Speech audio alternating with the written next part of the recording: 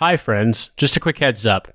In keeping with the tradition set in our earliest episodes, we had audio trouble on this recording. Riley introduces our guest, Edward, but right at the critical moment, everything failed. So don't be surprised when there's a bit of an awkward transition when you're expecting a response. Thank you for your patience, and thank you so much for listening. Breaking news, breaking news, breaking news. New Matt Hancock photos have surfaced. I repeat, new Matt Hancock photos have surfaced. We have new Matts. The new Matts dropped. Yeah, game, set, and Matts, baby. Yeah, all the cool Zoomers are queuing round the block outside to just to see if they can cop the new Matts. Supreme X Matt Hancock. Yeah, that's right. I know that this is about Matt Hancock, but this could also mean, when you say Matts, I'm also thinking about Matt, the Telegraph cartoonist who does all the kind of really glib humor. Who gets paid like $600,000 a year to do like very bad comments. What about Matt Hancock Islamic prayer mats? Ooh. Yeah, that's why not? Why not? Why not? I'd use that. So we're gonna do a quick Matt rundown here. The first new Matt.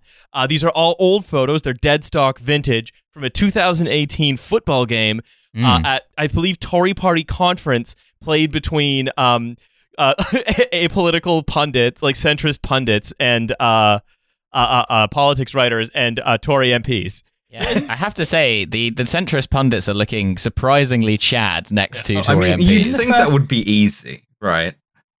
Yeah. I think in the first picture, and I might be wrong, but in the first picture, the blonde guy who's looking up is Robert the Kike, who used to be a mentor of mine back in the day.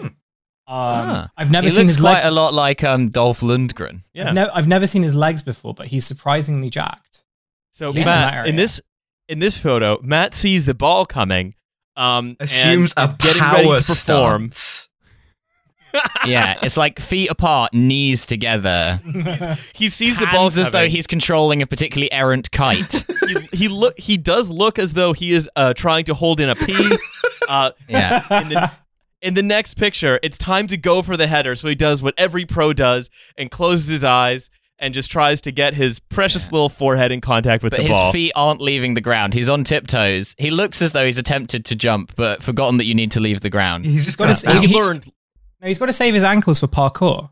Yeah, he did. Yeah, he's doing calf raises. Always be doing leg day. And also, if anyone wants to ask, does he have a clear dick print through his football shorts? Yes.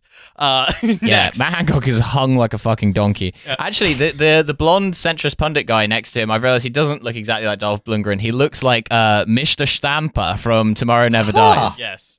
The final of the new Matts that we're reviewing today this is on a our real good Matt on our Matt Hancock review podcast. You know, we had to save the best Matt for last. We weren't going to let you go without really hitting it out of the park with the last Matt.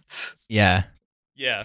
Matt is doing a face looking at the ball that I can only describe as EastEnders character who's walked in to find his wife murdered. Like that is Ian the Beale face. acting. Yes. Yeah, he looks a lot like Ian Beale in He this looks picture. like he's just mid-kick figured out that he can levitate the ball with telekinesis. 2 words for you. Telekinesis. Yes, so this is the best Matt, I think. This is the one that most of the resellers are going to be going for. If you see this Matt for less than $500 on the street, you should buy it. You're probably going to double your money. Yeah, put it on Depop. Yeah, absolutely. So, these are the Matts that the kids are going crazy for now. Collect them, trade them. We love the Matts. Yeah, they're back, but in POG form.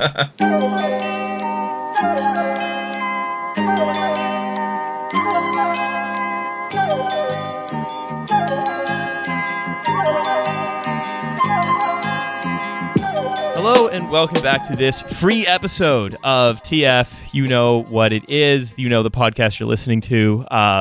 The only podcast that is also citations needed. We are talking today, we, of course, being myself, Riley, Milo. Hello, welcome back to Trash Future. This is my voice now. No! Not again. I'm going to be talking like this for the whole episode. Yeah. You will not! Yeah, welcome to the podcast. No. You fucking hogs. It's great to be out here on the veldt recording this podcast. For the love of God, no. No.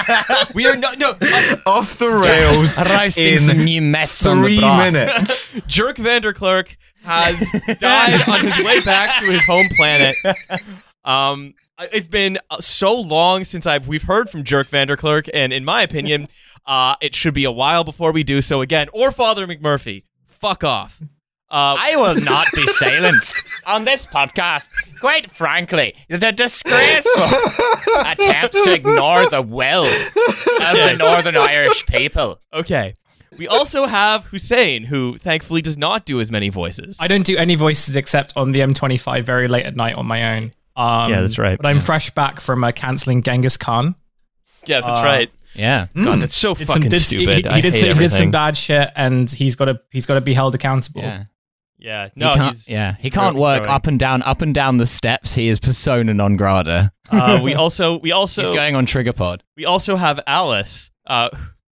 Yeah, fresh off getting cancelled for making fun of the New York City Sanitation Department's dress uniform. That's right. What, Excuse me. Some of them have medals. Like they have like like it's scout not just badges. a badge. No, like medals. Like in the military, in army.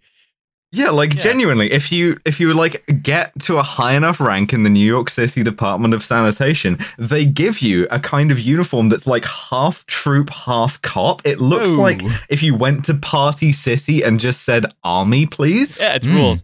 Anyway, so that's what's been going on in our lives. But we are also very happy to be joined by Edward Anguiso Jr., who is a tech writer with Motherboard and the co-host of This Machine Kills podcast with friend of the show, Jathan Sadowski, and former guest as well. Edward, welcome to the show. We're going to talk about a few things today. We've got we're going to do a few bits of the news, current events. Yeah, we're going to do a few bits.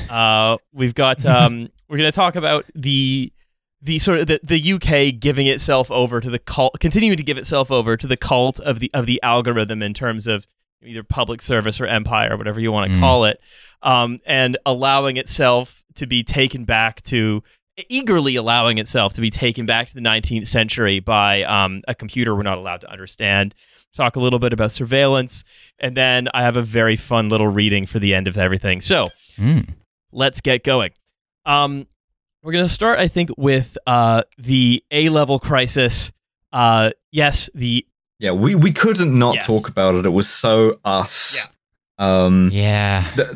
Let me explain this for the listeners, right? The way things work in the UK with exams, we kind of make you decide what you want to do with your entire life when you're 16.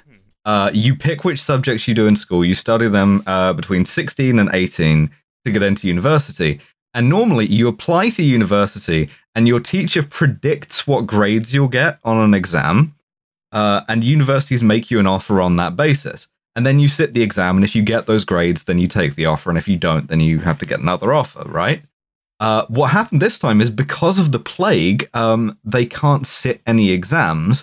And so what they decided is, well, we're not going to just use the predicted grades. That would be easy. What we're going to do is make everything nice and fair by feeding it into the racism computer. And the racism computer says, what the racism computer says is, wow, it looks like a bunch of poor kids would have fucked up these exams. And so students who have got like A's and A stars their entire lives are getting like grades, not just predicted grades, but grades for like an exam they quote unquote sat that are like B, C, C. Yeah. Sorry, we meant to use the sexism computer, but it was unavailable. It's sort of like if you had a grade point average of like 3.9, right? And you went to sit the SAT and somebody came over and marked all of the answers for you and decided that you got like a 300. Yeah, but the way that they decided that was by going around your neighborhood and seeing how many broken windows there were. Oh, nice. Yes. It's broken window examination. They had like a collaboration with Giuliani and some officials from the New York City education system. It's good. You know, strong relationship. Special relationship is still strong. That's right. These kids are getting too many UCAS points. I mean, downgrade the predictions. Effectively, yeah. That's more or less what it is, right? Where we have decided collectively that we are just going to assume that if your class is large, we are just going to school class rather than social class. If your school class is large and your social class is the largest one, the working class be so swole. And we are going to mark all of your exams down, and like this is something that's difficult to to talk about simply, right? Because on the one, well, the simple way is that we've just kind of disinherited an entire generation of 18-year-olds. Well, it's difficult to talk about simply, right? Because on the one hand, social mobility via education has been officially canceled for the year because the Tories were like, well, can't let anyone get grade inflation because then employers might not take them seriously. So in order to save some of them, we need to basically just fuck up a lot of their future. So number one, on the burn down the whole thing. Obvious level, they have canceled social mobility for the year. And they've done it via some kind of algorithm that they refuse to share. But the second level is that, like, it's not like when this doesn't happen, when everyone can sit their A levels, like, it's in any way good that we're saying that, someone's ability to meaningfully compare and contrast two Shakespeare plays at the age of 17 is a really good way to allocate lifelong prosperity to them. Look, that's how I got this job on a podcast, okay? We're the only country that makes you decide if you want to be a doctor, you had better have that shit figured out at 15. And no later. Why? Yeah, you better be wiping asses in a nursing home at 15, otherwise you're never becoming a doctor. You gotta work your way up. Exactly. Why is that the of idea or the operating ideology for the education system there? That you got to know everything by the time you're, just about to enter like the part of the world where you might get some experience with what you're gonna figure out you want to do. You're just about to enter it, and then you have to sit like 2 sets of exams upon which your pretty much entire future depends. It's very healthy. It's very normal. And so what we're seeing here is another Trash Future classic of the thing that was bad before has become bad in a louder way. Like it's just kind of taken the fig leaf away. Yeah, someone's turned up the Enya. So I want to I want to sort of bring this Edward into your realm of expertise and look at an example of how this algorithm actually worked. So basically, if you were giving you could get your teacher's predicted grades, or you could have it downgraded. Now, when they tried this in Scotland, only 6.9% of the marks at affluent schools were marked down versus 15.2% of grades in schools in poorer areas. So there is a gigantic, and they admit that it's biased. But how could that happen in Scotland, the most left-wing country on earth? No, weirdly enough. The funny part is that this was a huge, all-enveloping scandal for the SNP, as well it should have been, mind you. And the people who are pursuing them on this most vigorously included the Scottish Conservatives, who then had to delete a bunch of tweets very hastily. So we see that there is this biased result, and one of the main, and they said, well, no, we're not biasing it against poor people. We didn't put wealth in as a criterion. Instead, what we used was just put number of cars owned. we used class size, which might as well be eccentricity of uniform. Yeah. If you have to wear like a cravat and a 15th century skirt to school, you are keeping your A. So what they said was, look, if you're in a class of under 15 people, then we're going to assume your teacher predicted correctly. And a class of under 15 people is almost exclusively private something schools that you'd have at like... Yeah, no state school has a class size under 15. Yeah, under 30, you'd be lucky. And so, Edward, as someone who writes about this kind of thing quite a bit, how does that strike you, the fact they said, well, no, we haven't used wealth. We've just used something perfectly correlated with wealth. Yeah, everyone who loves their racism and sexism computers, like they always rely on proxies for the very thing that they're claiming they're rooting out the bias for.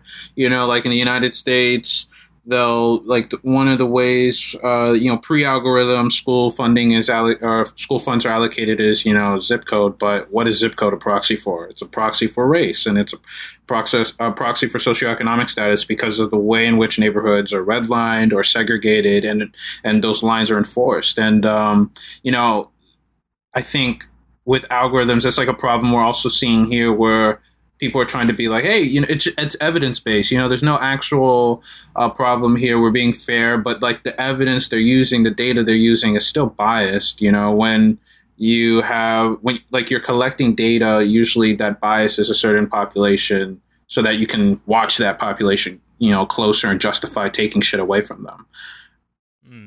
And the other thing here, right, is that this is not just the government fucked up and canceled the main type of social mobility for the year that sort of barely exists in a residualized form, it's not just that. It's also a labor issue, right?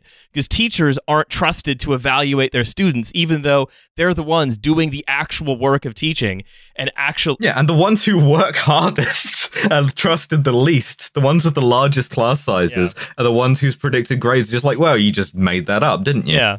So I'm also interested to sort of hear your thoughts on this, right? That these algorithms aren't just ways to sort of force through and depoliticize something that, a revanchist right-wing government might want. It's also a way to massively disempower the workers that are involved. Right. I think it was Astra Taylor wrote something about thinking of capitalism as like a insecurity machine, where you have algorithms that are being deployed in digital technologies, not simply to discriminate or to justify discrimination, but also to create cycles of dispossession and disruption and delegitimization, so that future technologies can come in with now fallow ground and like just and reap and harvest and build up new infrastructures that are privatized. Because now you don't trust the teachers. You're spreading the idea that their labor is not to be trusted. Results are self-interested. That really the algorithm knows best.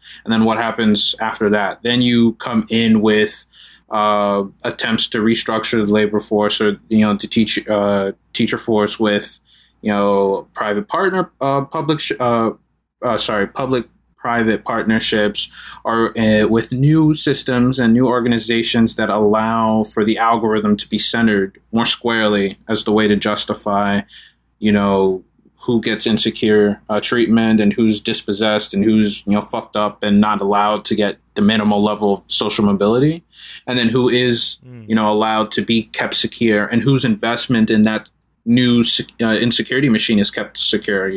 Because now you're prioritizing the people who made the algorithm, the companies behind the algorithm, the welfare of these small state private schools that have those small classes in the first place.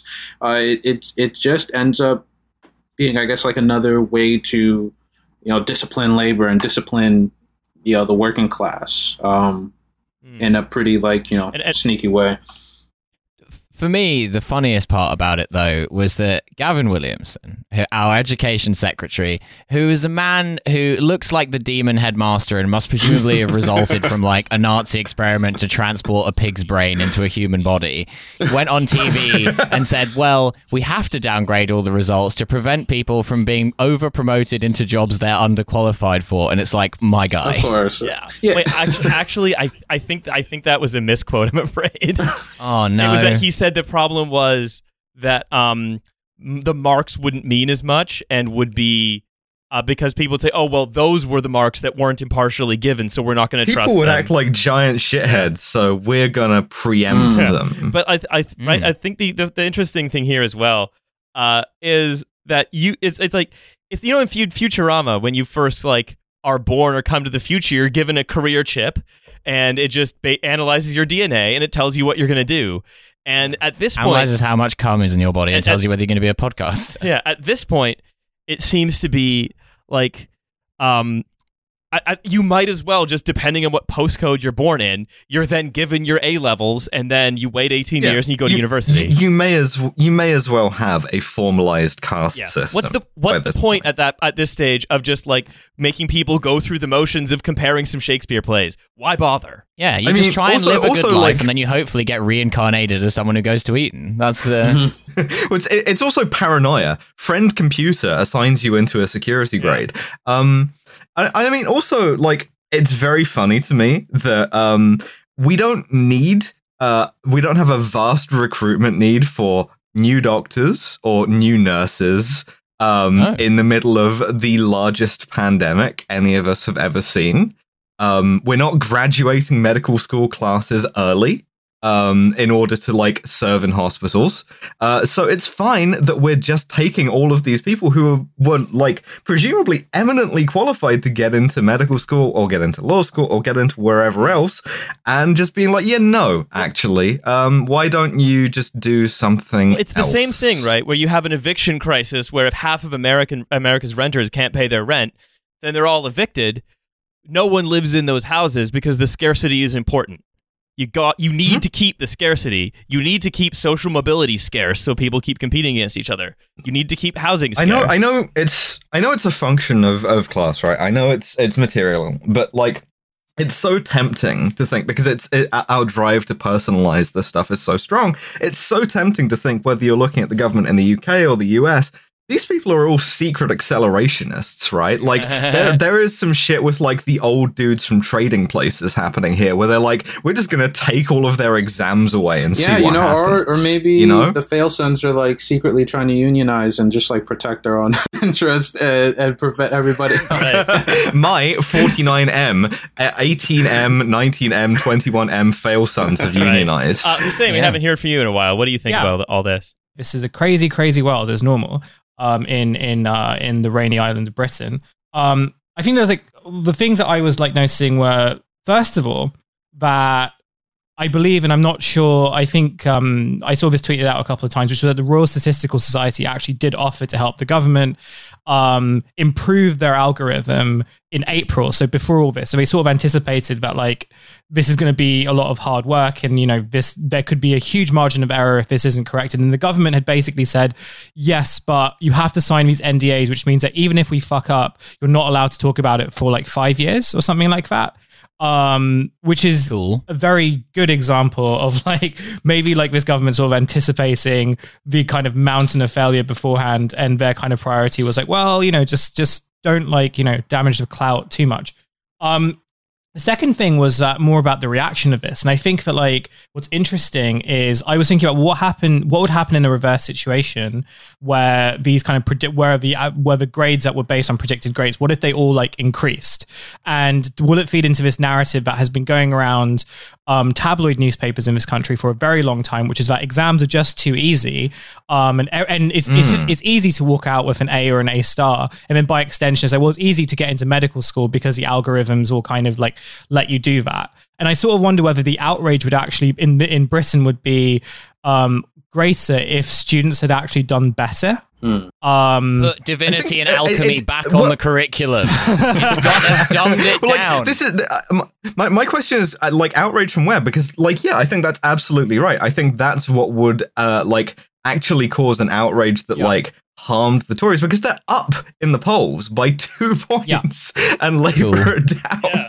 So awesome, like all of the people who are being polled, all of the people who are over 18 and do not have to worry about this and can just be spiteful towards the young are like, yeah, no, this is fine. This was where Jeremy Clarkson can do his yearly tweet of, well, yes. I got a C in 2 U's A level, and my car goes 200 miles an hour. This was another thing too that I thought I noticed online when this was all happening, which was that it was very quick for lots of people to transition from like, I feel very sorry for like these people, these young kids who have been working really hard and who are like getting screwed over by the government. It was very quick for that to turn into middle-aged people talking about like how valuable they felt their university experience was on campus, and or how, with a bit of hard work, you can get to where you want to go to, etc. Like all this kind of like we have to make it about Instagram ourselves. Motivational bullshit. Back in those days, you could say what you wanted to on a university campus. The best kind of reply, and I saw this in a BBC Newsnight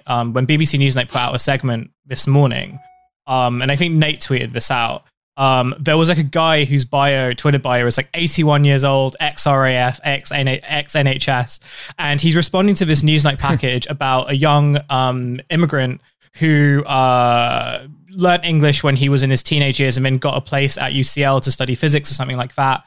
He needed an A star and he got downgraded to an A by the algorithm. So this old guy who has like a stupidly funny name, and I can't remember what it is. This guy basically responds saying, welcome to the real world, Ibrahim. And like, it could be a fake account, but I feel like this is the sentiment. This is the sentiment for a lot of British people of a particular age. From the Quran. No, Britain is sadistic. It's a sadistic country that hates the idea that anyone anywhere could be possibly having a good time that they didn't suffer for.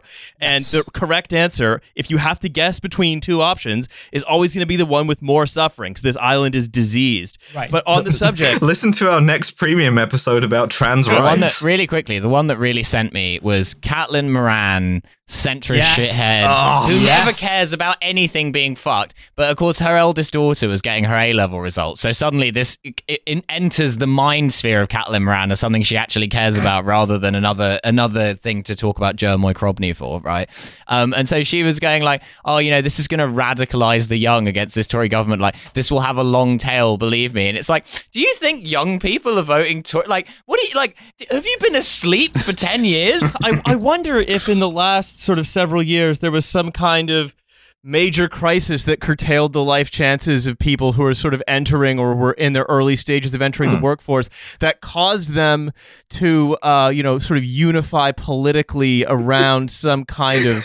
and get owned. Like, you can't be like, oh, these people are going to coolly register to vote when you've spent the last 5 years making coolly and angrily waiting to register to vote, showing it to be as useless as possible. Who are the fuck are they gonna register to vote for? Keir Starmer. Just very quickly, like we had like the student protests in 2010, right? Like we had that, we've had all that, and it hasn't changed anything. If anything, like things have been worse, and you've just been told to like suck it up. And the only kind of chance that you could kind of even get any mild sort of change, you were met with like, you know, you were kind of accused of facilitating racism or anti-Semitism. So I don't know, like, you know, maybe, but yeah.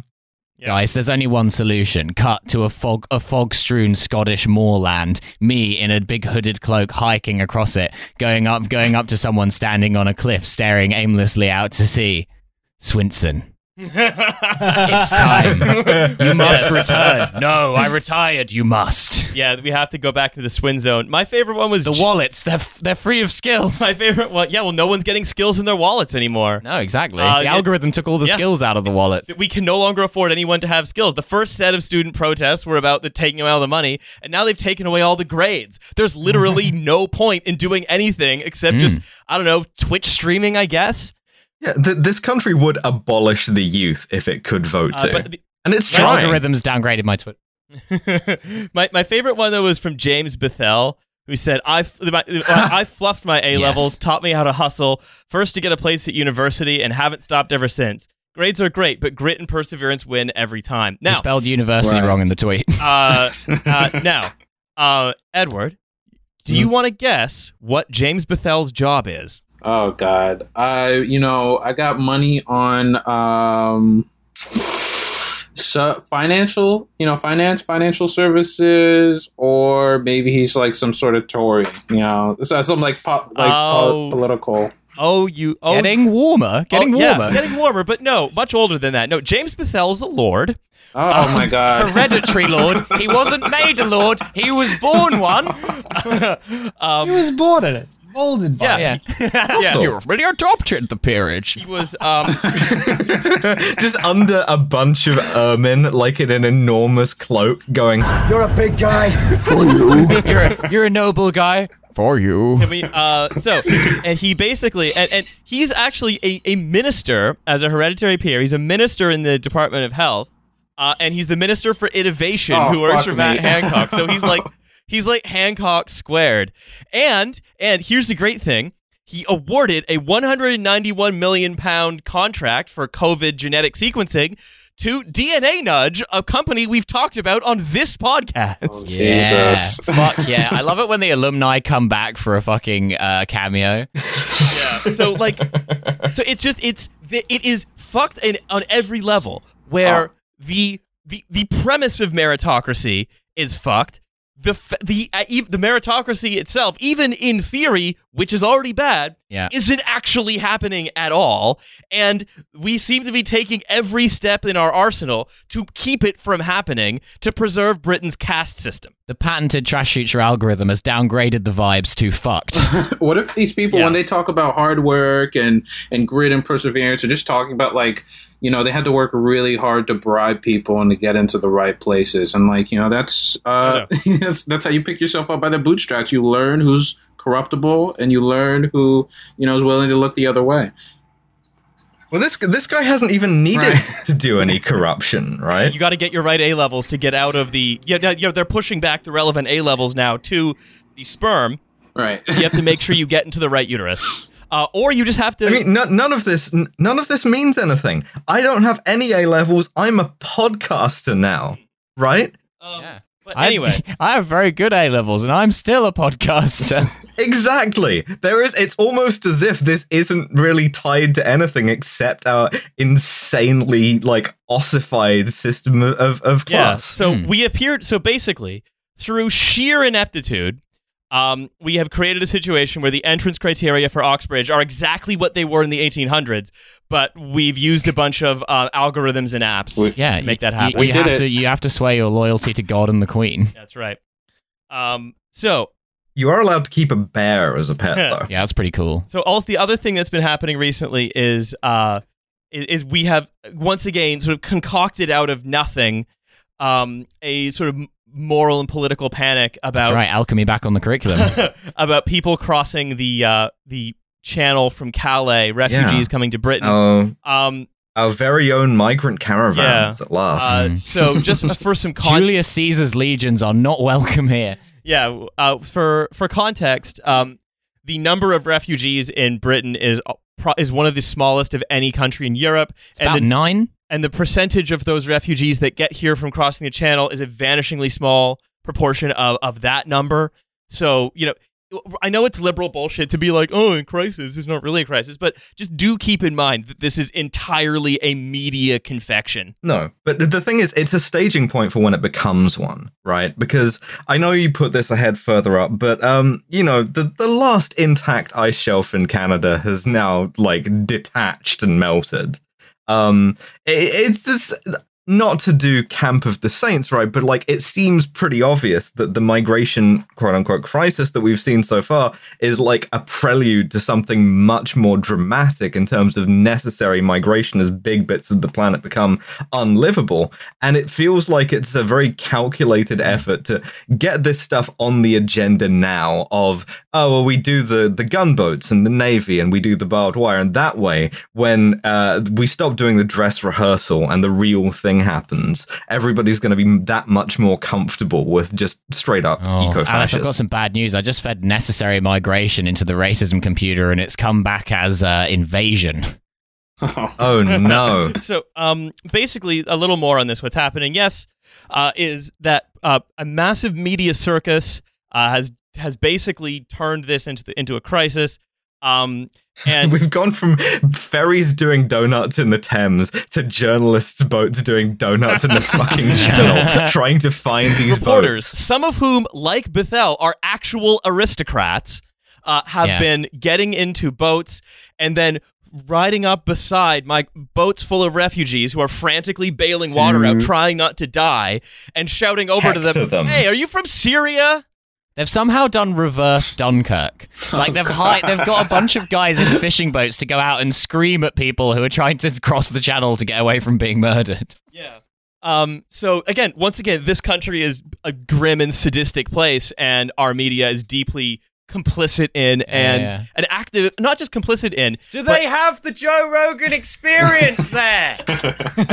Right, and as a result of this, right, there is now, of course, the Tories can say, well, there's pressure on us. They don't care. They can say whatever they want. But they say, there's pressure on us to stop these crises, to stop these crossings. Oh, and of course they're being done by the mafia. We don't have any proof for that. Yeah, and Priti Patel. Barone transportation. That's right. So Priti Patel has basically appointed a military commander to oversee channel crossings. Good. And this is Dan Mahoney, who was appointed by Patel as the clandestine channel threat commander, said, "These crossings are dangerous and unnecessary, and I'm determined to stop them," which I assume means by making them so dangerous that no one could possibly do one. Well, I mean, this is exactly what Frontex was doing in the Mediterranean. I know FBP people have had their moment in the sun of you can't expect to coordinate security with France because you're not in the EU anymore. And you know who's really good at killing migrants is the EU. And everybody who was paying attention to that is just wait, what? That's what you thought was good about the EU? Yeah. So essentially, there's been a plan to try to put gunboats in the channel, but that has been scrapped because of, it's illegal under international law. It's slightly very illegal. I'm sure, don't get me wrong. I believe they want to do it. I think they'll probably find a way to do it.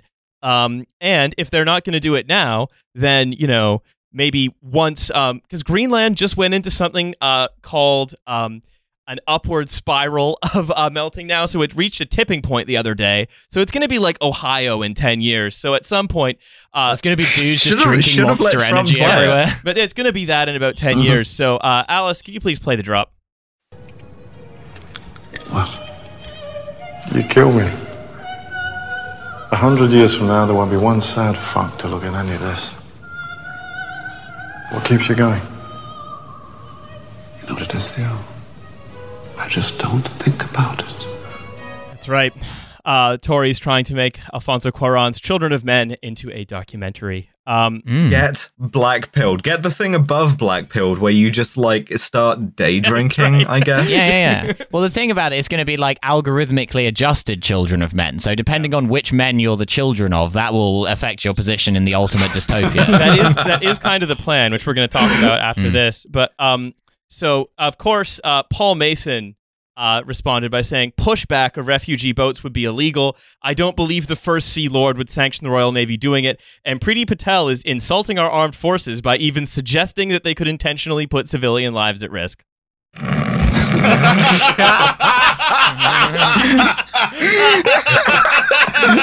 Sunday, bloody Sunday. Really encapsulates the frustration really of a Sunday. encapsulates. Right, well, that's Fuck not. me. I feel like it's not quite fair to equate the rest of the armed forces with the parachute regiment, who are a special kind of psycho. Sorry, old liberal Milo. They invented a kind of boxing where you're not allowed to block or dodge punches. What the fuck? It's a special kind of psychosis. Anyway, so the Sensibles Brigade is definitely out in force again, looking at the genuine the demonization and the creation of a moral panic around people legally again, it doesn't matter, it's the rule of power at this point, claiming asylum in the country so they don't get killed.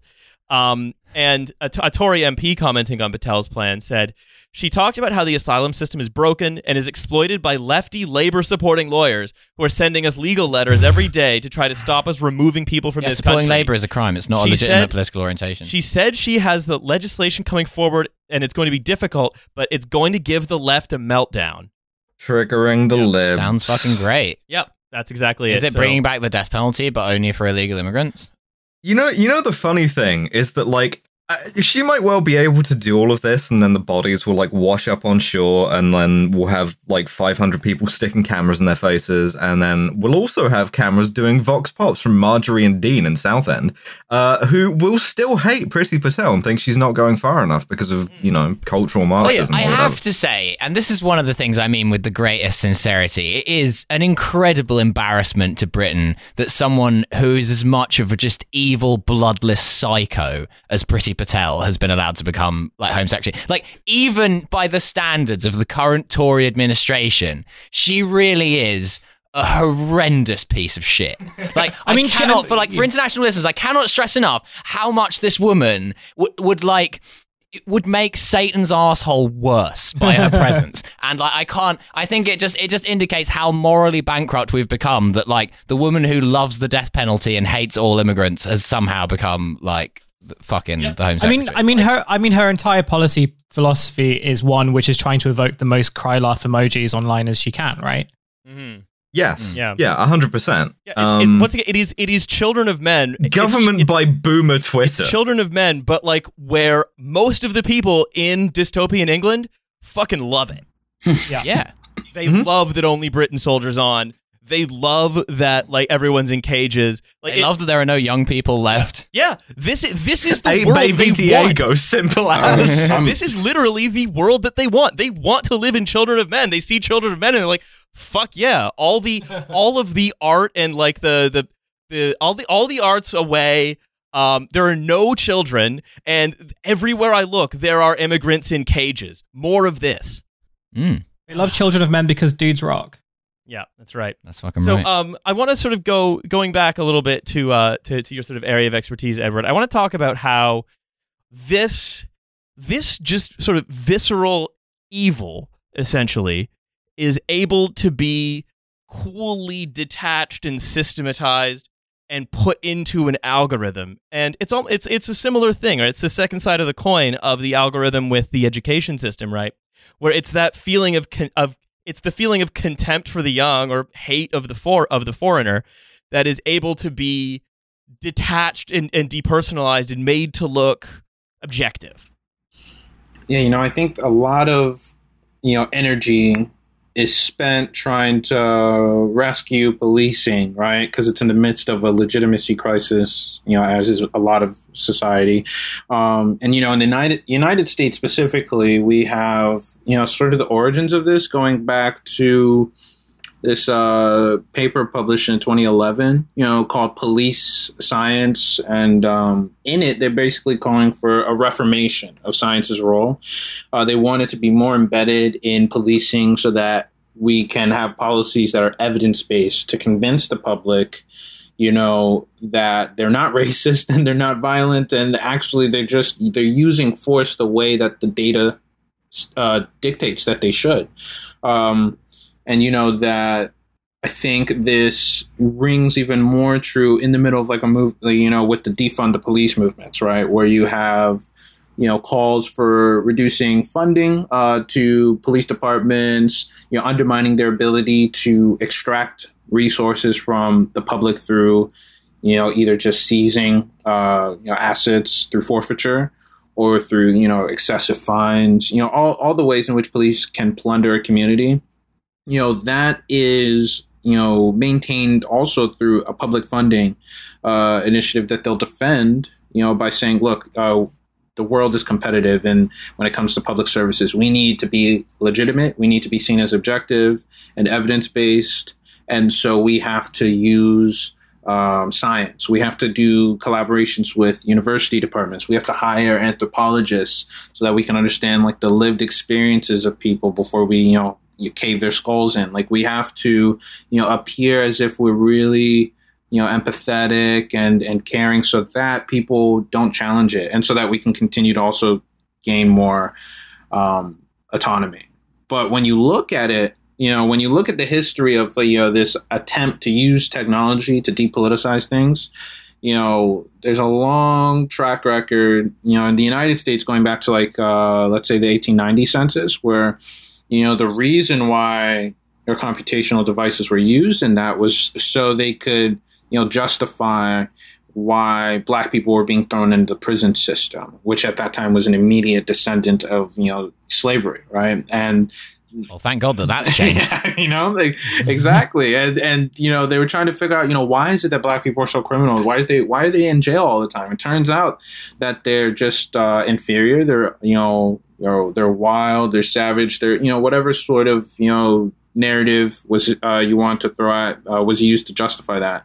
And I think that, you can trace this in pretty much almost every major iterative stage of technological development, right? The attempt to say that what it is right now is because of history and, or some inherent nature to it. It's liberalizing. It's all consuming. It's, impossible to contain. It's like fire. And if you try to stand, in front of it, you're actually holding back nature and you're holding back reality and you're trying to delude yourself into something that's not real. And so, that you end up with shitheads in, the States constantly quoting like FBI statistics being like, well, look, like crime statistics show that Black people do disproportionate amount of crime, towards each other or in the society at large, and ignoring the fact, the way that statistics are collected, as, some of the historians here are trying to tease out is, certain communities are over-policed. They're going to have more eyes on them, and that data is going to be collected more than people doing, suburban moms doing coke or pills in areas where there are no cops, or where if there are cops, they're more integrated into friendly roles, or they're guarding the communities, or they're doing more, they're occupying roles that are more service or more, less violent, less confrontational, less surveillance than they would in the dangerous, urban core and the dangerous Black and brown communities. And I think this is very interesting, right? Where what we're doing is we have this cloak of systematization. We have this cloak of science that you just sort of that you can hand wave anything away behind. Yeah, we wouldn't have built the racism computer if it was bad. And I mean, invented by Dr. Racism. It's not a racist computer. It's named after its inventor. It's actually a peninsula. Yeah, he came over from Germany. He's a great guy. some kind of Operation Office Supplies. I don't know. Yeah. And, Operation Clippy. Yeah. Put episode title. It looks like you're trying to do some racism. Yeah, episode title. But if you think about, I think you can see technology as far back as the fucking spinning Jenny, as existing for two reasons, right? As existing to spin the Jenny, but also to obscure the social relationship between the capitalist and the worker. Because instead of just saying the spinning Jenny relative to like modern police science does mangle fewer children. They're actually going to feed the GCSE results into the spinning Jenny and just see what it does with them. Oh, you want your exam results? Reach in there and grab them. Use your child-sized hands. Yeah, I am serious though, right? Where one of the functions of the spinning Jenny is to make the relationship between the employer and the employee look natural and mutually beneficial, because the employer is able to say, well, it's my spinning Jenny, so obviously all of the profits from the operation of that spinning Jenny are going to be mine to decide what to do with, and then that's just taken as read, and the relationship of I give you all my labor and you give me enough back to live on, maybe that relationship is obscured by the fact of the technology itself. It's like your only friend who had the multi-tap for PlayStation 2 when you were a kid. Exactly. So they kind of controlled the gaming agenda because it was their multi-tap. If Marx were alive that's actually later, a direct quote from Marx. Exactly. Yeah. Eventually, the multi-tap will become so expensive to produce. It's like the tendency of the rate. Only one kid will have it, and everyone will be their friend. But welcome to 12-year-old capital. So, also, right. I really like that bit, by the way. We're going to go back to that. The tendency of the rate of Fortnite skins to fall. So also, but that and I think that allows us to look at Luddism, right? Not just as something that was happening with the spinning Jenny of people who didn't want to be, destroyed by the satanic mills, but also, again, if you're saying, well, we don't want evidence-based policy, you can be portrayed as saying, what, you want more biased policy? But no, and so this is... you want to turn off the racism computer? Why do you hate computers? Exactly. First word. And so there's this concept that you've talked about before, and this concept that's attributed to the Luddites of perceiving technology in the present tense. And I think it's important to see when you look at whether it's the racism algorithm or whether it's the social mobility destruction button or what have you, or the spinning Jenny. The ism button. Some letters have been rubbed off through constant use. Right? But when you're looking at that, right, it's important to break with that idea of determinism and that this is necessary progress, because all it's really doing is encoding and reifying particular interests. Right. David Noble, he talks a lot about perceiving technology in the present tense in this book of his, Forces of Production. It's like a history of technology and science and how they're used to kind of obscure, like you said, relationships, especially in capitalism, between workers and capitalists, or obscure the way that production actually happens. And, with technology, they're the main ways people are taught to think about tech is, it's deterministic, and, that we cannot stop the past. It's just like this fucking, like the Snowpiercer train just barreling through the moment. And then there's, progress that you also can't stop because the future is calling for us to just keep going forward and forward. And, these two dual narratives prevent us from actually looking at what technology is doing in a moment and stopping it. Like when the Luddites were smashing the machines, it's been reduced to an epithet because, they dared to say that something that exists right now can be bad, and that something that exists right now can lead to bad things. And they were very conscious about the fact that you needed to break that shit. You needed to have like a militant uprising. You needed to confront the way that things were going, because if you didn't, right, you would give machinery and the capitalists behind it more room to destroy your community, destroy your jobs, destroy the lives in the name of this progress. and to sort of prevent any sort of criticism from them. And I think that's why the Luddites were successful in a lot of ways that other labor movements haven't been, and that this violent uprising was able to give them time and space to pressure the state to alter or at least concede some of the demands that they were making, or change some of the ways that employers could dominate the lives of employees and workers in these mills. And it was violently put down, and I think that ends up one of the reasons why there's a lot of energy poured into dismissing it as just simply a nothing and an epithet is because there's real power in that they were willing to risk themselves to stop something in the moment to try and renegotiate it.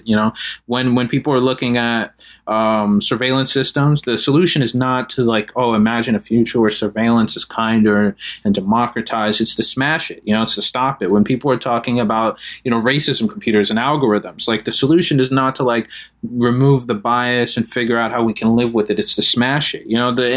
And we lose sight of that because they're thought of as eldritch magic, and they're thought of it's if we just harness it correctly, then we can get rid of this bad aspect of it. But in reality, the bad aspect is a planned part of it. You need to destroy the thing, and then only after you get rid of this device, this technology, can you really get rid of the relationships and the dynamics that it's supercharged. And then from there, it's so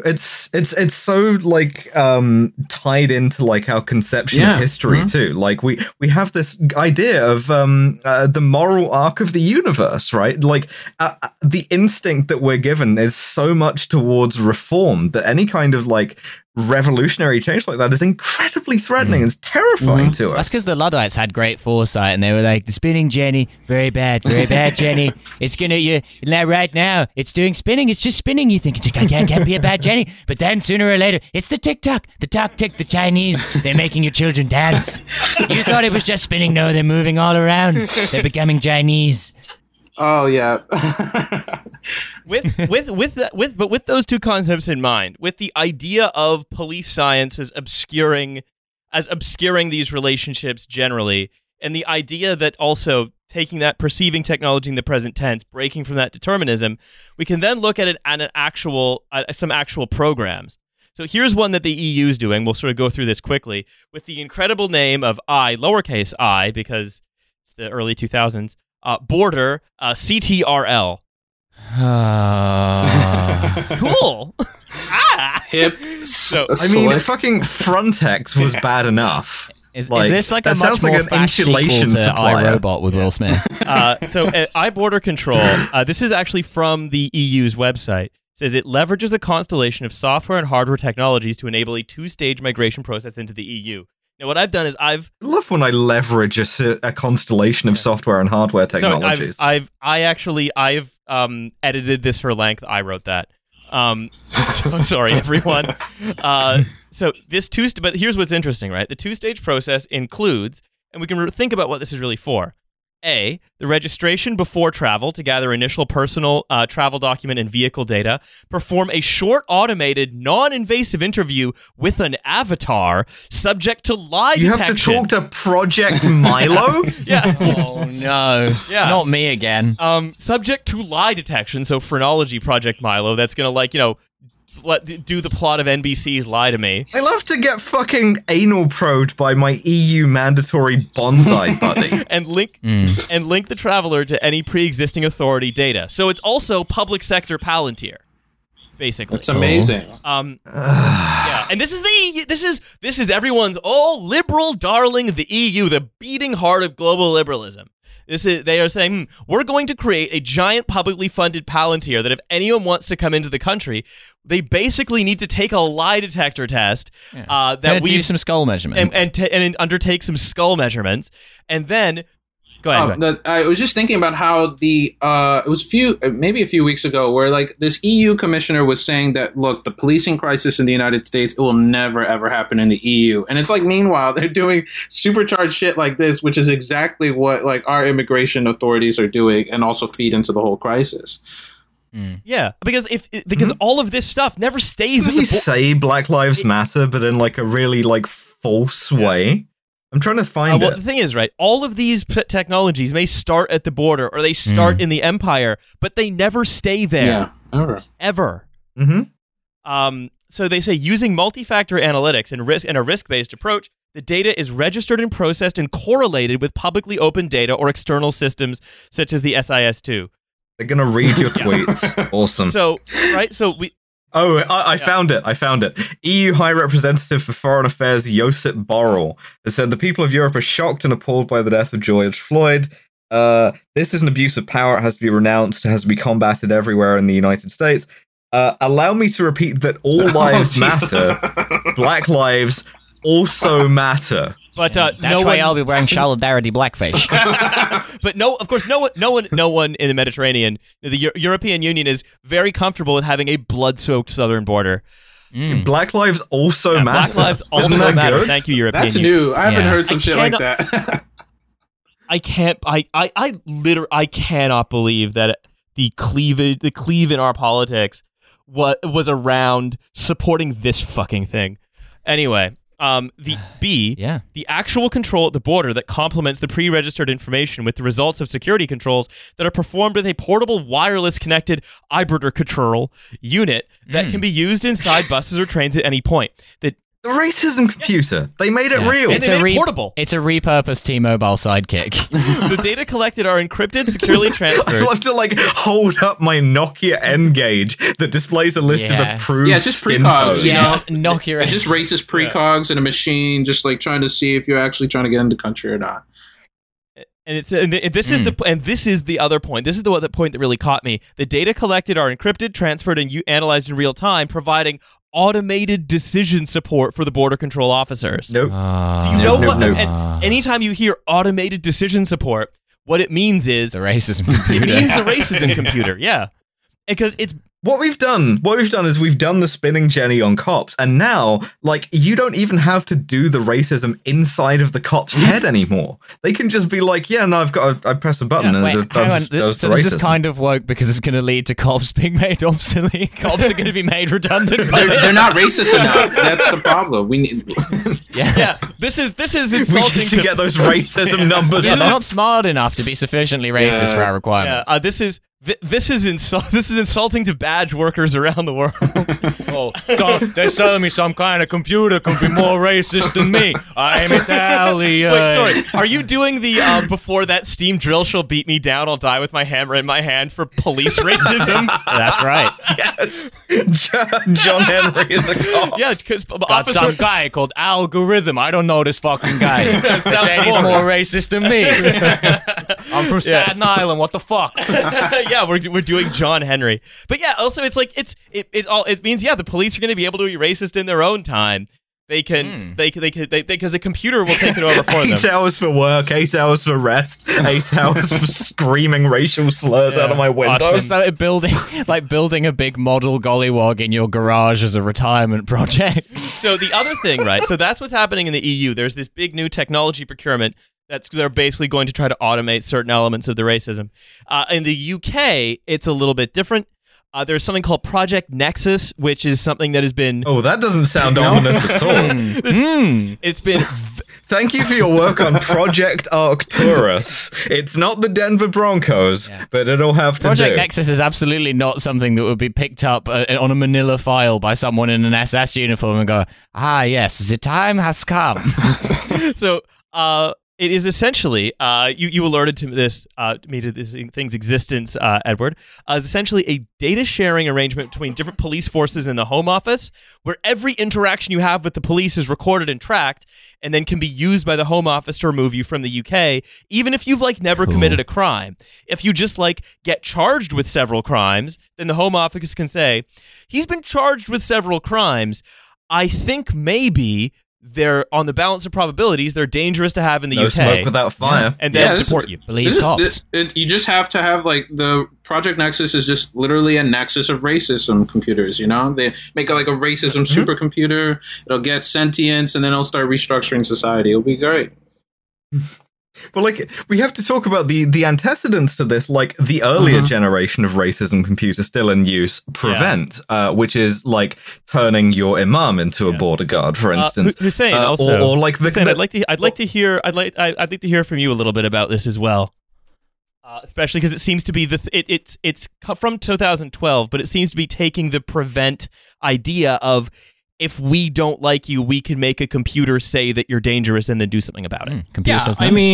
I mean, there's very little to say about this other than it's bad, actually, folks. But it's also, again, like the most British thing possible. So, like, I was on Nate's podcast a while ago, but anyone who's like sort of been tracking Prevent over the past decade sort of knows that, like, as the years have sort of gone on, and more importantly, as the Home Office has kind of just wanted to centralize Prevent more and more, to the point where basically the whole program is run from quite a shady unit inside the Home Office, which is next to impossible to like freedom of information, which means that we have no idea kind of like what metrics they use, what kind of like, again, what kind of algorithms they use. Also, a lot of that stuff is outsourced as well to companies that have these types of like national security protections, which means, again, it's very difficult to FOI people. So the kind of big leaks that we've had It's really galling to be racistly profiled by G4S.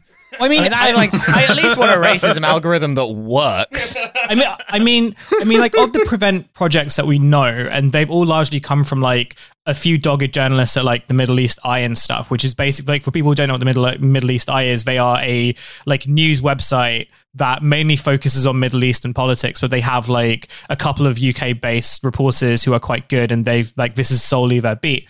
But it's also testament to like how much work needs to be done to even like find out the basic elements of like how this kind of hugely expensive national security program works. But it's become more and more centralized by the Home Office, and also more and more obscured by the Home Office. But it's almost all of it is kind of centered around surveillance. And the whole premise is that like their belief is that through surveillance, we can like not only change behaviors, but we can also weed out people before they become potentially dangerous, but they don't really know how to expand any further. And this has kind of been like... It's literally Minority Report. Yeah, I mean, like, that's not, you know, Aaron Kudnani, who wrote the book on like Prevent, it was called The Muslims Are Coming. Like, he basically makes that point throughout the book. That this is Minority Report without the cool aesthetics. Yeah, the book is called The Muslims Are Coming. Oh my God. Jesus. It's really, yeah, and it's kind of like the definitive book about Prevent, and like nothing else has really been written that is that in depth. And I think a lot of that, again, comes down to the fact that how difficult it is to get information. The point that I was going to make was that this follows a very kind of British Home Office tendency of like everything being about surveillance and getting as much information as we can, which eventually does lead to phrenology. That's the thing. Like, all of this leads to phrenology, and even like the idea of like basing someone's deportation through whatever like interactions that they have with like this famously fair police force that definitely has never charged lots of innocent people with crimes that they haven't committed. And then also like gutting legal aid, which means that they don't have access to resources to like defend themselves. Like, it's basically creating a system that's like even more stacked against them, basically guaranteeing deportations, but allowing that to kind of like at least have some respectable legal cloaking around that. I was going to say, again, as like another point, which is like, I wouldn't be surprised if like the type of EU systems where you're kind of being interrogated about like your kind of alleged torture by like an avatar giant red dog or something like that is going to be introduced to the UK. Like, you know, that is not something that is unfathomable. He's not gone rogue, has he? The other thing I wanted to say is that there's also like there's a disability angle here, which is that like the other surveillance thing that comes to mind is that if say you were on as it used to be incapacity benefit, right, and you say went to a protest for disability rights and got arrested or got charged or even just got photographed like walking around for 5 minutes at a time, it was entirely possible that the police would just send that to the Home Office, who would be like, oh yeah, we're just going to stop your benefits now, because clearly you can get up and say, hey, maybe don't kill or deport me. So you can probably work for Sports Direct, I guess. Yeah. And the other thing, right, is that it's an irredeemable country. Yeah. Put it in the fucking sea. With all of this, with all of these relationships existing, it's you can be sort of derisively referred to as a Luddite if you say, no, we need to break these chains, we need to remove these connections, these kind of surveillance, this kind of analytics, this kind of automation is generally bad. This is something also that I go back to the point that Ollie Philosophy Tube made on this show a while ago, which is that once you buy a tool, once you build a tool, it's hard to get rid of. It's hard to put it down. And so, these calipers, you can only keep ratcheting it up. So, for example, the 2014 and 16 Immigration Acts introduced offenses like driving when unlawfully in the UK, which means that it basically, if you're here cycling while gay, if you're here unlawfully and the police just notice you, they can ask you for your residency status, and then they can just punch that into a computer, and then you'll get analyzed and possibly have your life destroyed, and have that just be like, well, computer says deported. Sorry. Yeah, we're just working on ways to make living in Britain more kind of stochastically terrible for everyone who isn't the worst person on Earth. This is kind of how I end this segment, right? It's like, all of these developments mean that the UK has to be understood as being riven by two equal opposite forces. Just the desire to surveil and criminalize refugees, to screw over the young, to just make the world a more bitter, rotten, and miserable place by putting all of our productive energies behind that. But and also the desire by the Tory party to give lucrative contracts to their moronic friends. Yeah. I was going to add, and to check the genitals of everyone going into bathrooms, but I feel like that's also going to be part of the surveillance state anyway, right? That's the next thing coming along. We'll get to that in the next bonus episode. But yeah, I look forward to also the aspect of it that it's so farcical and incompetent, because that's Britain. So I look forward to a special camera coming out of the toilet cistern and being like, seems like your genitals don't match. You will now be deported to a country we have picked at random by rolling this D20 on the screen. I think I figured out what it is. It is all of the political substance of Children of Men, but the aesthetics of the Running Man. I think that's also, as a small point, why we really need to sort of embrace the idea that we need to delegitimize, tech as some objective thing, because, like you said, it's hard to put down these tools. They're becoming pervasive everywhere. And if they become pervasive, they're not just collecting the data, they're then using it to control people, right? And to legitimize all the ways that people can be controlled. And then if those fail, then they penetrate further and further and further into your life until it's just all appendages of a nationwide or global wide system, Yeah, and for a Labour thing, people have to make these, and those people sometimes have consciences, and other times are just allowed to be like, yeah, no, I just work in tech. This is neutral to me. The fact that I am doing a deportation algorithm, I don't actually know that that's what it's going to be used for. I just punch in the numbers, so leave me alone. And that, I think that it's very encouraging to me that there has been pushback. It was very encouraging to me that Amazon Web Services was like, no, fuck off. Absolutely do not use our software for drones, I think that's a good starting point. But this stuff is so embedded now that I worry that it's already kind of too late. I think it is. Yeah, I can't believe it. The police stopped me. They used a computer to tell me I wasn't legally in the UK, and I said, "Nah, that's ridiculous. I'm as British as they come, man. I love gravy." Colonel Milo, say gravy a bunch of times in an Afrikaans accent for me, please. I find it very pleasing. Gravy. Anyway, that seems mostly like a chilling portent of things to come. Loading up East is Red drop onto the soundboard.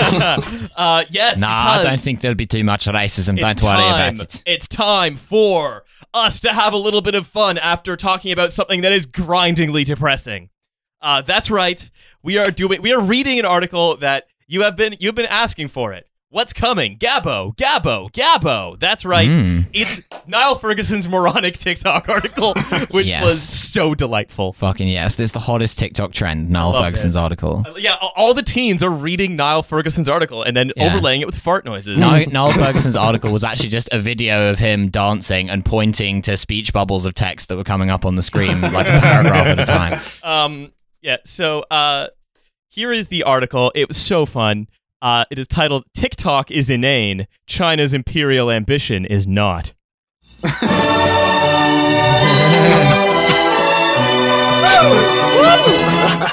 Hell yeah, That's right, baby. Yeah.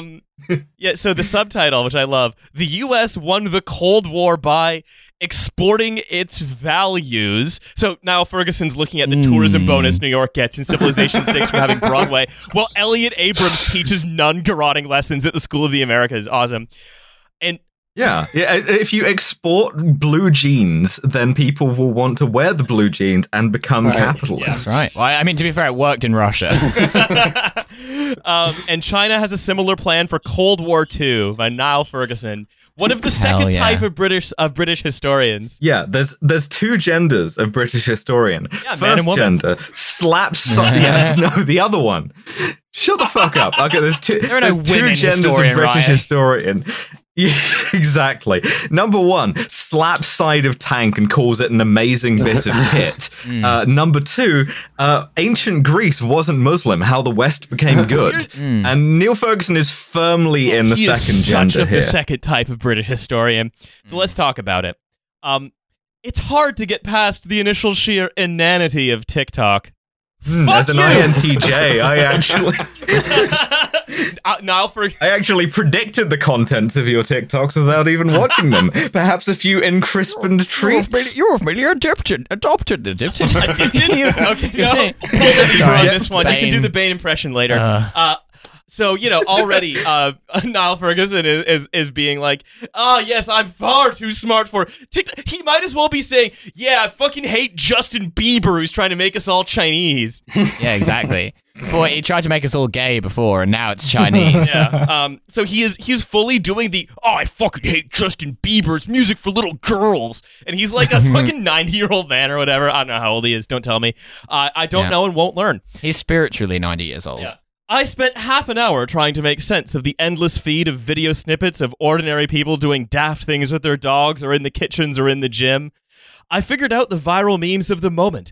Animals dancing to Tono Rosario's... Wait. He figured out the viral memes of the moment. That means Neil Ferguson has watched at least one femboy TikTok. That's right. What is this? Some kind of... Being like, well, their opinions on racial hygiene are surprisingly accurate. The suspenseful unveiling of hunks or hounds to the repeated words, please don't be ugly.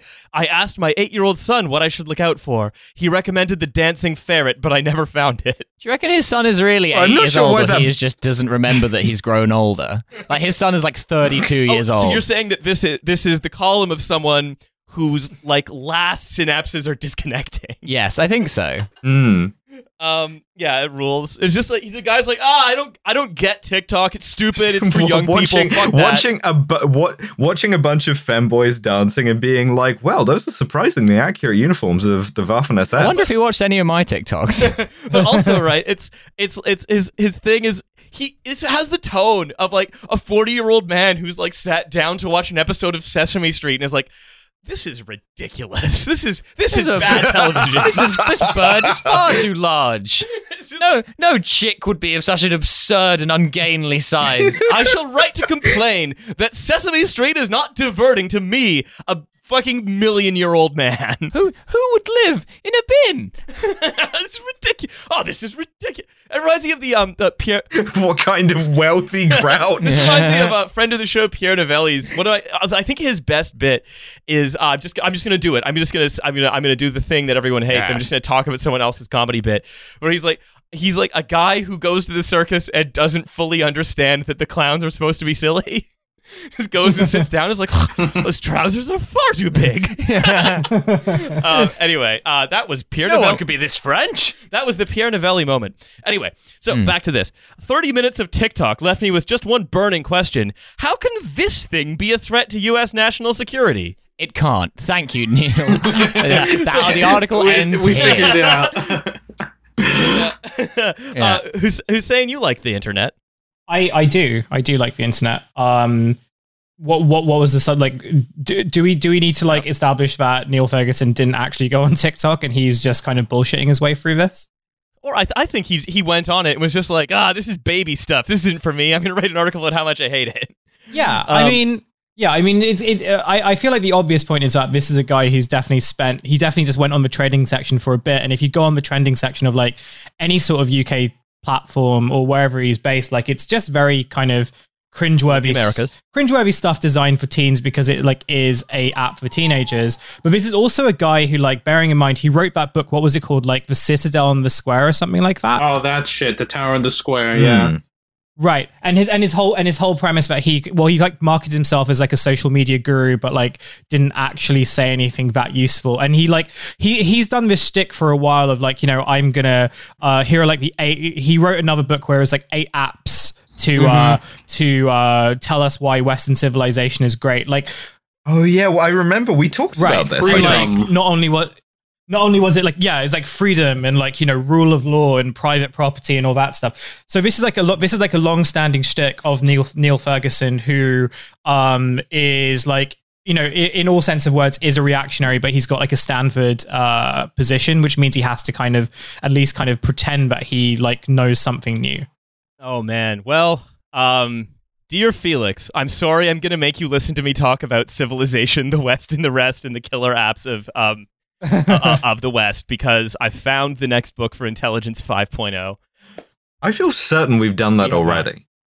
We've done things that are almost indistinguishable from it, but I'm certain I will find something in it that makes it unique. Just like who knew that Matt Ridley, the thing that made it unique would be his when ideas have sex point of view. Anyway, listen to Intelligence 4 on the Patreon. So 30 minutes of TikTok left me with just one burning question. How can this be a threat to U.S. national security? Here's how. I've truncated this for length because this fucker needs an editor. I had the epiphany. TikTok is not just China's revenge for the century of humiliation between the Opium Wars and Mao's revolution. I hope you're dancing to that. I'm going to do this every time he does this kind of yellow peril thing. Number one, though, encoded in that statement is the sort of underlying assumption, no, we should impose humiliation on other people. You know, it's wrong only if it flows the other way. It's also just hilarious to me that the idea, that China is trying to exact revenge for some stuff that happened like well over 100 years ago, like before the current state of China even came to exist, but also the idea that they would take revenge on it by a dancing app for teenagers. Oh, I will tell you how this works. It is the opium, a digital fentanyl, if you will, to get our kids stoked for the oncoming Chinese imperium. Okay, do you know what? Do you know what actually is the fentanyl that loads of kids in America are addicted to? Fucking fentanyl, which is being given to them by American companies. How fucking stupid do you have to be? Oh, the Chinese! Oh, those cunning Chinese! They've made an app that the youngsters are going on to do dances. No young person has ever danced before. This will surely be it is truly the fentanyl of its age. Unlike fentanyl, which we just willfully send by the bucket load into our own poor communities, thereby doing, ironically, the opium crisis on ourselves somehow. Having gotten bored of doing it to other people, we've turned it inwards. We've turned the gun on ourselves, and our fucking companies are profiteering off of getting children addicted to fentanyl. But no, the problem is that the Chinese have made an app where people can do dances about communism. Yes, that is the main issue. You know, in many ways, fentanyl is the TikTok. because a cop will be like, I have tactically watched 1 second of a TikTok. I'm about to go into cardiac arrest. Right, and this is an old argument too, right? They did this with weed, like They were like, red Chinese are bringing in marijuana so that your children become communists, so that they start to fall in love with black people. Rock and roll is jazz is a Soviet plot to make people discontented with I don't know. Of course, China is the least weed smoking country on earth. There's not in it. There's nothing about China that says to me like a stoner ass country. Yeah, I mean, okay, so that's the idea, right? Is that we are going to get stoked for Chinese imperium because of the digital fentanyl. Yeah, because kids are gonna know that ByteDance, the parent company of TikTok, is Chinese. I mean, he makes some sort of imbecilic point about digital surveillance, but again, they're already being surveilled more intensely by people who want to sell them predictive text T-shirts. That's right. You cannot escape the surveillance. It's not uniquely Chinese, you fucking moron. That's why my T-shirt says no. everything's Spying on people is when you're Chinese, and the more Chinese you are, the more spying on people you are. Also, you have to install this bonsai buddy to get into the EU now. So and he said the thing spreads faster than COVID-19. Again, that's wrong. Not in fucking America, it doesn't. I'm wearing out the fucking button. Jesus Christ. It's just, this is... That is a longer-winded way of doing China virus, right? China. Yeah. TikTok has 800 million monthly active users around the globe, and it's far more contagious. Just under a half... Honestly, it's beginning to sound like marketing copy for TikTok. Gabbo. Yeah. Just under half of U.S. teenage internet users have used TikTok. If it were a pathogen, it would be the Black Death. But it's an app, so ByteDance is now worth $100 billion. Awesome. Thank you, Niall Ferguson. Niall Ferguson has actually done something there. He's right that it is... He is right that it's silly that the company is worth $100 billion off of it. That's the only correct thing we've heard so far. It's a tech bubble. Yeah, he didn't say it's silly. He didn't say it's silly. The only thing that should be worth that much is... I don't recall saying good luck. Exactly. So Ferguson then goes through a couple of problems with TikTok, a couple of which are legitimate and common to any social network. It steals all of your data, but not because it's Chinese, just because that's what social networks do. Images of child abuse and stuff, but most of them are Cold War related. So he says, Matt, child abuse TikTok is the most fucked vibe you can possibly think of. You're stealing all my data for you. Shut the I've written before. We have banned TikTok in Austria and therefore solved this problem. I've written before in this space about Cold War II. Well, TikTok has become the Sino-American conflict's latest casualty. Too cold, too war. Unlike everything else in America, including COVID-19, shut the fuck up, Niall. Fuck off. Like the dang clowns in Congress. Just capital steps level satire here. Call it the Rona or don't refer to it at all, first of all. Unlike everything else in America, including COVID-19, Cold War II is bipartisan. Just a fucking bang-up sentence right there. Perfect. Unlike everything else in America, including COVID-19, Cold War II is bipartisan. What is he trying to say with this sentence? I think the original Cold War was also bipartisan. I too remember when the Democrats were like, "Oh, we should give up. We just be the Soviet Union." Famously, we're babies. Last October, Senate Minority Leader. I, for one, love the Soviet Union. I don't have any problems with them at all. I'm wearing blackface right now.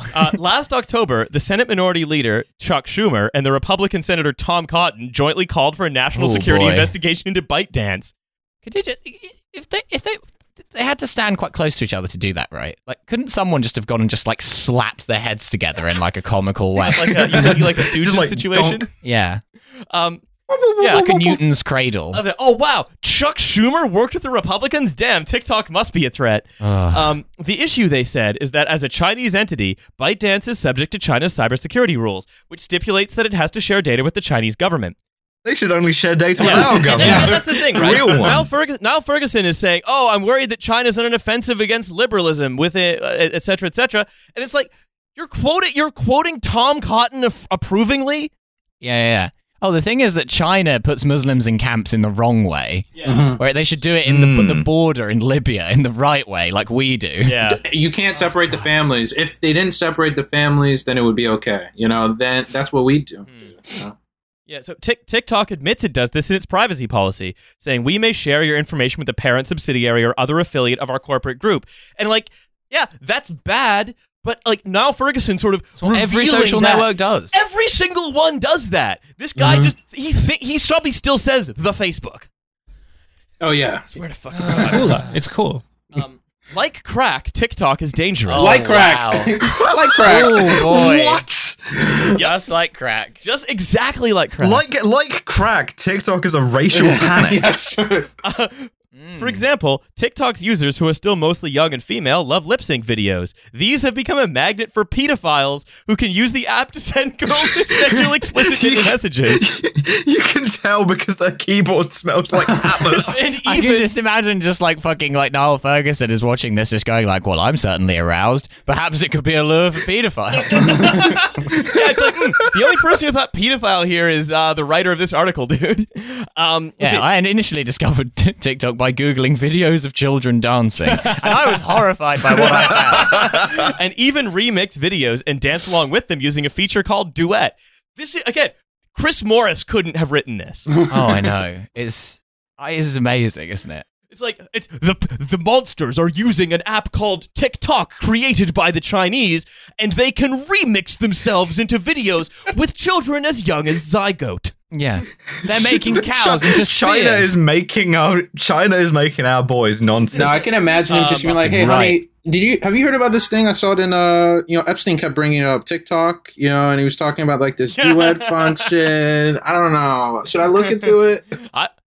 I think, though, British historians and right-wingers of all stripes should be taking offence to this, because the implication that Britain needs absolutely any foreign help with noncing is, quite frankly, a betrayal of the great British tradition of noncing. It's much like the railways. We invented it and exported it around the world. Well, no, it was much like liberalism. The idea was born in ancient Greece, but it was perfected by Britain. Yeah, exactly. Bedrock of Western civilization. There we go.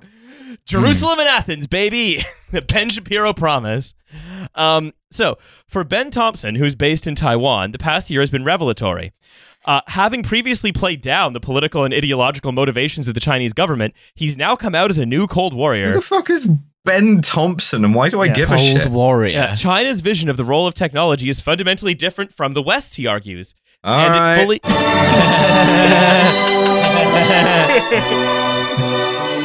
And it fully intends to export its anti-liberal vision to the rest of the world. Sorry, can you run back the entirety of this podcast from before we started this reading series real quick?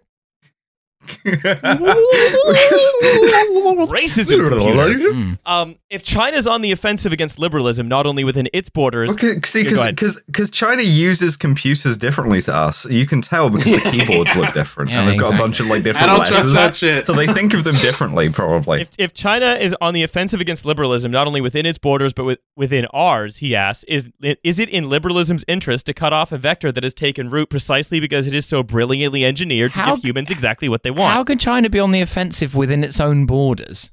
Play the drop. Just play the drop. China's invading itself.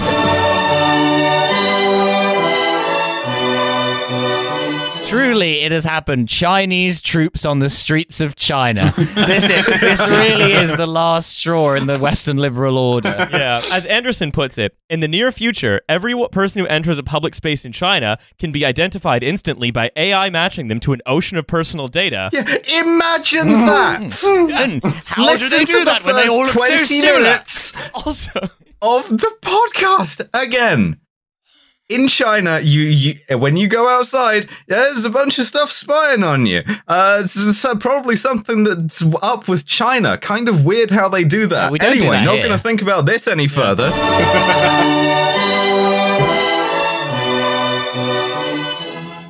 That button is going to fall off. This is mad. yeah.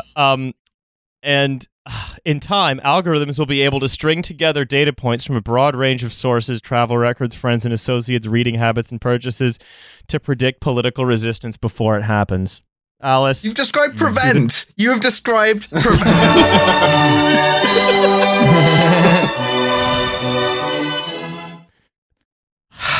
And this is another thing, right? Like, I don't know. Someone might yell at me for saying this, but like, Xi Jinping's butler would hunt anyone on or listening to this podcast for sport. Like, I'm under no illusions about that. I'm not trying to be like, we should all Better than just hunting like, you for your meat. To be fair, that'd be weird. yeah, right. Like, but just the idea that like they're increasingly interchangeable aspects of neoliberalism. yeah, that's kind of where I'm going with this. Is it's just like, man, it sure is great having all these choices as to who is going to do exactly this to me and everyone I know. Yeah, but they're arguing over like the color of the hat that you wear when you're doing it. The Western Empire, he goes on, is under external attack from Russian resistance and Chinese competition. Oh yeah, the fucking Russians. Some people who are absolutely so on top fucking of their desperate. game. They're so desperate to do some great game shit. It rules. Look, if your empire can be destroyed by the fucking Russians, who I can tell you from experience are a bunch of people who spend like almost Staircase 19 alcoholics. hours a day pissed drunk. Like, maybe it wasn't such a great empire. They are not an organized people. Hussein, before we go on, I want to pull you in here. Yeah. I mean, look, I think Alice like made my point already, which was like what he's basically done is describe every kind of surveillance system that social media like operates from, and like, you know, the only sort of difference, I guess, is kind of, it's one of the, like the core philosophies of this show, which is that like maybe what he's envious of is like of a streamlined and like more effective surveillance system, considering how like patchy and fucked, like, you know, or like even just the reliance on like Facebook and like Silicon Valley startups as to like, you know, the reliance on like waiting on Silicon Valley to spin out surveillance systems, whereas like the Chinese sort of have just kind of gone and done it. Oh yeah, if you take like the dominant like name of the ideology that is being applied, that's neoliberalism in either case. And like if you call that in the US, if you call that liberalism, or if you call that socialism with Chinese characteristics in China, this is the same guy. Like, I guarantee you there are 100 Chinese versions of this guy who are just like, well, it's fine so long as we like we do the surveillance, but we maintain a role for socialism with Chinese characteristics or liberalism. But when they do it, it's illiberal and therefore very dangerous and foreign and alien. I think it's worth bearing in mind that, like, in my view, Neil Ferguson is a guy who's like very aware of being outdated, like very aware that he's close to being like fully outdated. And as the guy who like was once the kind of poster boy in Britain and later in America for defending Western values and defending like the legacy of like the British Empire and just like American imperialism, he sits at this very weird position where, like, as everything is sort of crumbling, like he, you know, when you sort of like hitch your career to that, then you're in a very uncomfortable position when that all starts falling apart. So the way that I was reading his TikTok piece, but really just the way that I've been reading his tweets and like his general output over the years, is one of like real kind of like personal anxiety, right? I don't know if any of you guys remember like his whole shtick with Pankaj Mishra, where like light criticism in the London Review of Books caused Neil Ferguson to like get his lawyers to try sue Pankaj Mishra for just like I think Pankaj Mishra accused Neil Ferguson's academic work of like perpetuating a kind of racism. So not that he was racist, but like just kind of perpetuating racial viewpoints. Baseless accusation. Right. If like it's fairly mild, but I feel like whenever I think of Neil Ferguson, I just think about like, here is a guy who like can no longer really claim himself to be the kind of great intellectual that he fashioned himself out to be. So as a result, like he's sort of going to be, seeing out the end of Empire by writing these inane think pieces about like why like the D'Amelio sisters are the greatest threat to America since the Taliban. Yeah, so I think what it's interesting then, actually, what Neil Ferguson is a washed-up 40-year-old stand-up comedian who's trying to do TikToks and failing to be convincing. Yeah. But he's the historian version of that. The Taliban are actually on TikTok now, so drop them a follow. Say what you will, the Islamic Dawah guys are very good on there. Just then they're competing against the femboys, and I like the femboys better. So just rounding this out, he says, one of the many ways America sought to undermine the Soviet Union in Cold War I was by waging a cultural Cold War. Please stop saying Cold War I. This was partly about being seen to beat the Soviets at their own games, chess, ballet, ice hockey, but it was mainly about corrupting the Soviets people. Didn't invent any of those things. I don't know. Niall Ferguson just sort of thought of some stuff and then was like, well, here are our victories, so these are their main trophies. We couldn't beat them in drinking. No. No, but we got the cultural victory in Civilization. Yeah, we got 6. the cultural victory of having the Fated family. They're a great person was born in Civ 6. You will never beat Russia in having crumbling infrastructure. Create great work. Chug 4 liters of Asahi and puke 25% of the way through it. Sorry. But it was mainly about corrupting the Soviet people with the irresistible temptations of American popular culture. So yeah, again, we're just gonna forget. I feel like the "oh my god, he admitted" meme here. Also, so why did you defect? You're Cyndi Lauper. She is very sex. But also, it's like, again, we're gonna forget about the garroting lessons. We're gonna forget about the assassinations. We're gonna forget about like arming reactionary right-wing groups around the world. We're gonna forget about Gladio. No, it was jeans. It was all jeans. There's also a section a little bit earlier where he like quotes at length some Chinese scholar and says, look, this is proof they're thinking about geopolitics. And it's like, dude, how many... All right, hold on.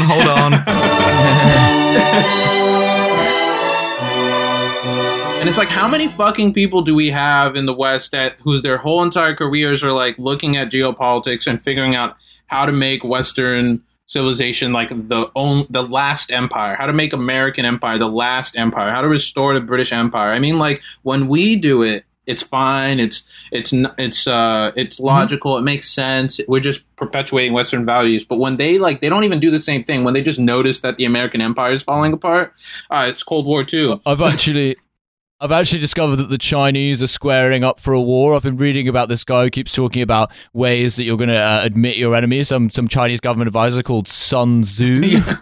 So, final paragraph. This one is incredible. Alice, poise yourself over the drop, please. Oh, yes. The tables have been turned. In a debate I hosted at Stanford in 2018, the tech billionaire Peter Thiel used the memorable aphorism, AI is give me your blood. Is communist. I demand blood. AI is communist. Cryptography is libertarian. TikTok validates the first half of that. In the late 1960s, during the Cultural Revolution, Chinese children denounced their parents for rightist deviance. In 2020, during the COVID-19 lockdown and Black Lives Matter protests, American teenagers posted videos of themselves berating their parents for racism, and they did it on TikTok. Article ends.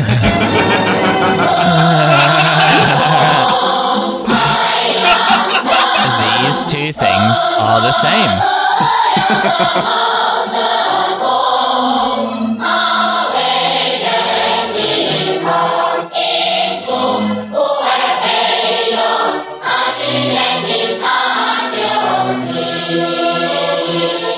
So, essentially, what we conclude from this is that Niall Ferguson's child has been owning him repeatedly. You're a fucking rightist, Dad. Just screaming it over and over.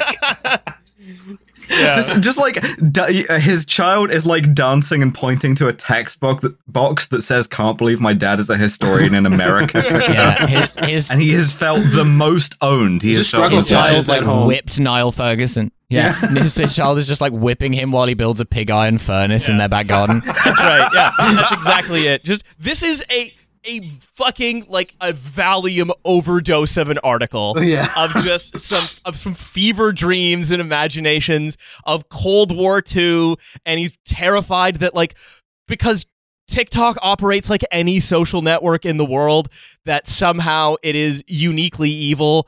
And it's great. I loved hearing it. I loved hearing about it. I loved reading it. I loved listening. I bet you loved listening to it. You fucking hogs. We loved it. It was very good. Tremendous.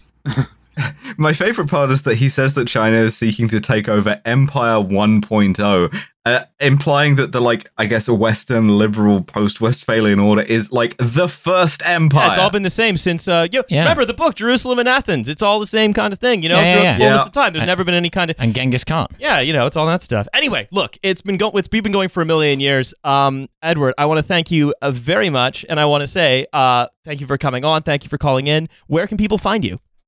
On Twitter, I'm at Big Black Jacobin, and also this Machine Kills Pod, and that's pretty much it. I just like tweeting to the abyss all day. Hell yeah! Well, give the podcast a listen, because Jathan and Edward are both really smart and well informed about technology, certainly more than we are. And they're funded completely by the Chinese, so you know it's good. I get money from the Chinese and SoftBank. Got to play both sides.